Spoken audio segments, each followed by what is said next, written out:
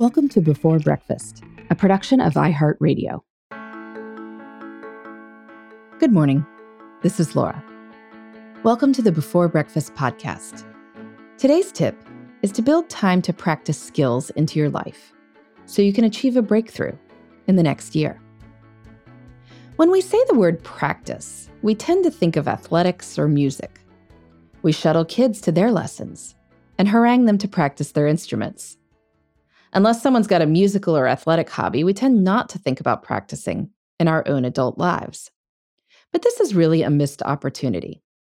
All skills benefit from focused practice, and consciously thinking through what can be practiced and how allows you to move your career forward in incredible ways. Practice doesn't necessarily make perfect, but it does allow you to make more of your work automatic, so you can focus your attention on the most valuable aspects of what you do. So the first question, what skills do you use repeatedly that can benefit from practice? Most people have at least a few of these. There are obvious ones, such as a medical procedure you do over and over again, or if you're always fixing air conditioners. But there are less obvious ones as well. Do you ever speak in public or lead meetings? Do you ever introduce yourself or tell people about your organization? Do you write for anyone other than yourself? And what exactly are you writing? Proposals? Calming letters to angry customers? Marketing materials? Social media posts? Do you ever need to coach employees or give feedback? Do you need to interview people, either for hiring or for informational purposes? Do you conduct any part of your business in a foreign language? Do you need to explain a concept to customers frequently? Identify the skills you use repeatedly, and then think through what practice would look like. What are the trickiest parts? How could you increase the number of times you try these tricky parts in lower stakes circumstances? How can you get feedback from people who can help you improve? I do a lot of public speaking as part of my job, but I still practice before every speech. Often, I'll practice multiple times. I'll time myself giving the speech in my house, so I make sure I match the time target my hosts have given me. I have the material I might use in different forms for various groups completely memorized. This allows me to deal with complications that might arise in the moment. Maybe the CEO of the company where I'm speaking has decided to sit in the front row and lob questions at me throughout the talk. Or maybe I'm informed while going up on stage that the conference is running behind and I need to turn my 40-minute talk into a 30-minute one. Because I've practiced to the point where I know my material and exactly how long each segment takes, I can quickly reconstruct the speech into something coherent at any length. Similarly, if you're pitching work to a potential client, practicing ahead of time means you won't get tripped up on the basic material. You can describe exactly what you do and how you do it in language that you know is appealing. You thus free up brain space to address your client's specific worries. Practice is particularly important in situations that might become emotional.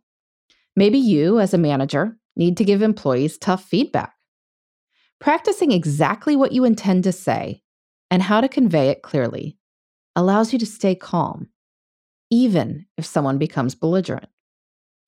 The only way to achieve that level of calm is to practice a lot, and that takes time. Though the good news is that it doesn't take a ton of time. Focused practice can do a lot quickly. When I got the opportunity to give a TED Talk a few years ago, I knew that the whole thing would only run about 12 minutes. That meant that practicing my speech 5 times weekly in the month prior to the event still only took one of my 168 hours each week. Practicing a 45-minute presentation twice is just 90 minutes. Giving someone a concise explanation of what went wrong and what you'd like to see change probably shouldn't take more than 5 minutes or so, if that, which means that you could run through it 4 times on your commute into the office if you wanted. So think about how long focused practice might take you, and then think about where you can build this into your schedule. Block these times in. Protect them. This is important. And finally, if you really want to improve, get feedback from people who are similar to those who will be experiencing your work in the moment. At a certain point, you can start to see problems yourself, About 20 years into my writing career, I'm probably tougher on my first drafts than most editors would be. But for anything new or high stakes, get feedback from others. One of the upsides of giving a TED Talk is that the organization set me up with a coach who looked through my speech drafts and had me give the talk multiple times through video chat to make sure it would work. You can hire a coach for this sort of thing or seek help from a colleague, your manager, or a friend who you trust to give it to you straight. If the feedback makes sense, then incorporate it. Keep practicing until whatever you're doing feels incredibly natural. Because when things feel natural, then you can relax. You stay effective regardless of what gets thrown at you. And that makes you seem like the kind of person that people will want to work with. And that can lead to all sorts of career breakthroughs. What skills do you practice? You can let me know at beforebreakfastpodcast@iheartmedia.com. In the meantime, this is Laura. Thanks for listening. And here's to making the most of our time.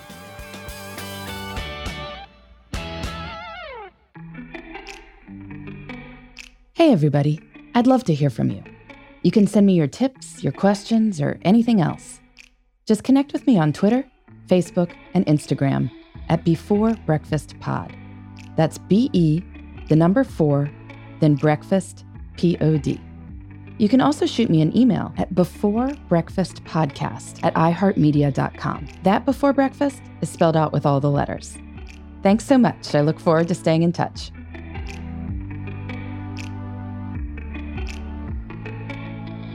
Before Breakfast is a production of iHeartRadio.